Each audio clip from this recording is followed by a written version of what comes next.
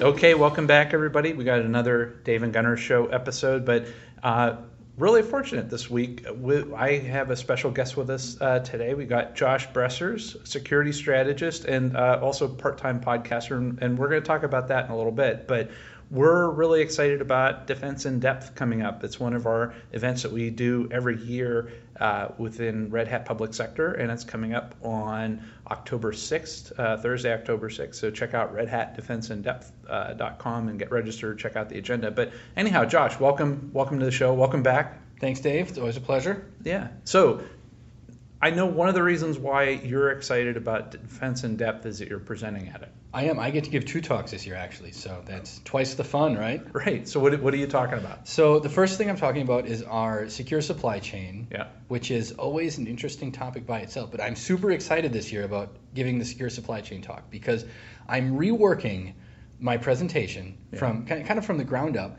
And rather than just talk about the secure supply chain, which is what I've done in the past, is I'm going to take a package. We're actually going to add Durell 7.4, and I'm going to kind of travel the journey with it and talk about what's happening or what in some cases has happened at every step along the way. So it's actually a real example instead of just that fluffy, oh, this is sort of what we do sometimes, and I'm going to tell you these things, but I can't really prove it necessarily. Yeah. So this is the real deal. There's something called USB Guard that's going in, which is a super interesting story on its own. This is new technology that lets you control who can access the USB ports on a system. And so obviously there's you can set policies. So for example, you could say that user Dave is able to plug in a USB device and say copy files to it, whereas user Josh, we don't trust that guy, so he is not. Right. So I mean, it's really interesting on its own. But then, like I said, I'm going to kind of take you through the journey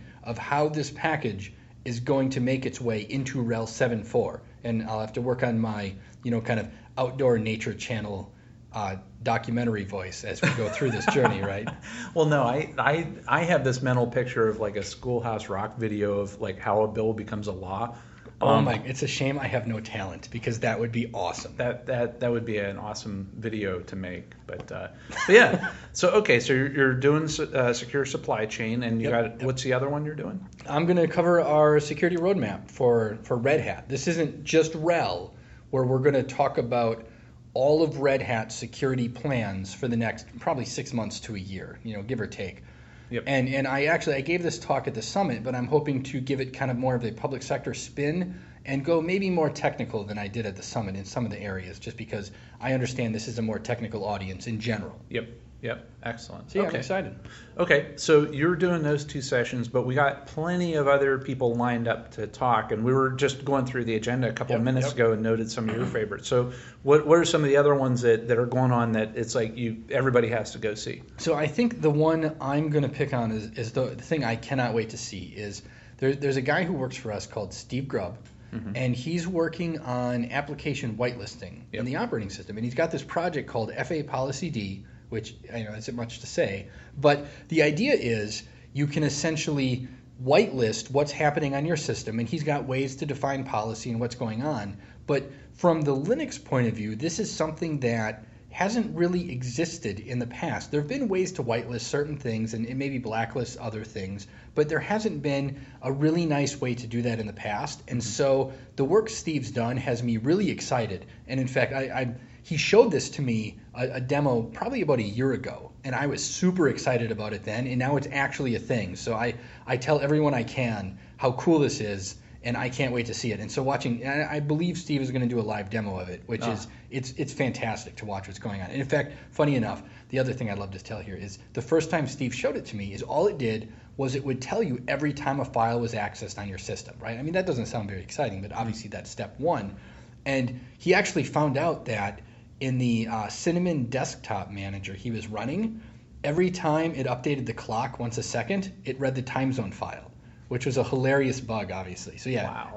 Every second you started seeing this. I mean, and for what it's worth, that's one of the really cool advantages to having some technologies like this, because you can start understanding what's happening on a system in a way you couldn't in the past. Right. So we can find certain, maybe performance or even just bizarre behavior that then obviously we can get fixed as time goes on. So that reminds me a lot of whenever we went from RHEL 4 to RHEL 5, and we're putting SE Linux into enforcing mode, and all the bugs we discovered like, wait a minute, why is Firefox reading Etsy whatever, when it or looking in weird places, and we were able to fix a lot of bugs and strengthen the security posture just by turning on capabilities like that. Yeah, and I mean, and that's always one of those, I guess, unexpected consequences. Yes. Anytime you have a technology like this, is it gives you a view into something in a way you didn't have before, and there's always hilarious bugs that really nobody knows why they're even there. Yeah. But I mean, that's part of the fun, and so I can't wait for that. That's really going to be a big one for me, I think. Yeah, and so what else is up? What are some of your other favorites? We've got Robin Price and Martin Priesler are doing an OpenSCAP lab, which is, for those of you who don't know, OpenSCAP is a technology Red Hat has that, SCAP, the Security Content and Automation Protocol, which is a mouthful. But the idea is you have a policy, essentially, and you run the scanner on your system, and it determines, are you compliant with this policy? And you can see the advantage here. You can have things like, the DISA-STIG is one of the things it does, but then we're also investigating something like, what about PCI compliance? Or what other sort of things can we scan for here?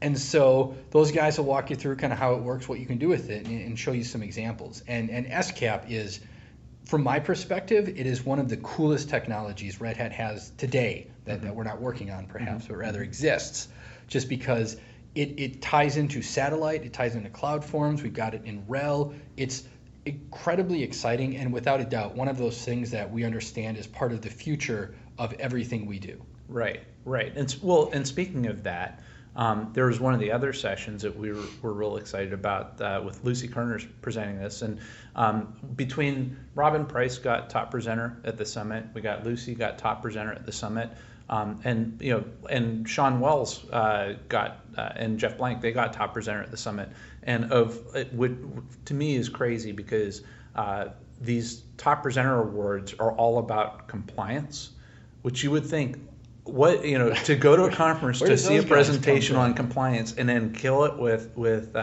and got top presenter awards is really a testament to their presentation abilities, but also the content they're coming up with. Well, and let's face it, I think historically speaking, compliance was the boring, terrible topic nobody wanted to cover, right? Right. That's eating your broccoli or whatever, and now it's getting top presenter awards. Yeah. So what's going on with the one that Lucy's doing? So Lucy's talking about automating your compliance, and this kind of OpenSCAP is unquestionably a part of this story. And we've got Ansible in the bucket as well that helps with that. And then we've got our management tools. And I think automated compliance is becoming a huge deal, not just in the public sector. I know a lot of this stuff started out as public sector requirements just because, for obvious reasons, right? I mean, they have needs that others do not necessarily. Right. But what I see now in the private sector is this is becoming a thing in every industry. Everywhere you go, everyone I talk to, compliance comes up as probably their biggest headache today. Because let's face it, compliance is not the easiest thing in the world to deal with. Yes. But at the same time, it's fascinating to me that what has historically been viewed as a public sector problem is now just called a problem. Yes. Because everyone has to deal with this. You got PCI compliance to worry about. You got HIPAA. You've got SOX. There's so many things going on. And the funny thing about this is, generally speaking, when you would look at public sector, they were seen as kind of the technology laggards, right? But in this instance, like, you guys figured this out, and now it's everyone else has to get on the bus. Yeah. And so it's really cool, but also I'm really happy because, the Red Hat Public Sector Group at least had the insight to do a lot of this stuff right, and in a way that now we can reuse this work elsewhere instead of it being just kind of this one-off crazy public sector thing that nobody else can use. I mean, OpenSCAP is a great example of this, where we're going to take it and we're going to use it elsewhere. Yes. And in fact, there is tons of interest I see from non-public sector organizations asking about OpenSCAP and satellite specifically, of how do I use this to help me do my job better and faster. Yeah. And so it's fascinating. Yeah, I know with the latest versions of the SCAP security guide, we actually have had contributions from like Lufthansa and I think United and some other airlines. Crazy, and stuff. Right? And the other thing too is like what you said too, is with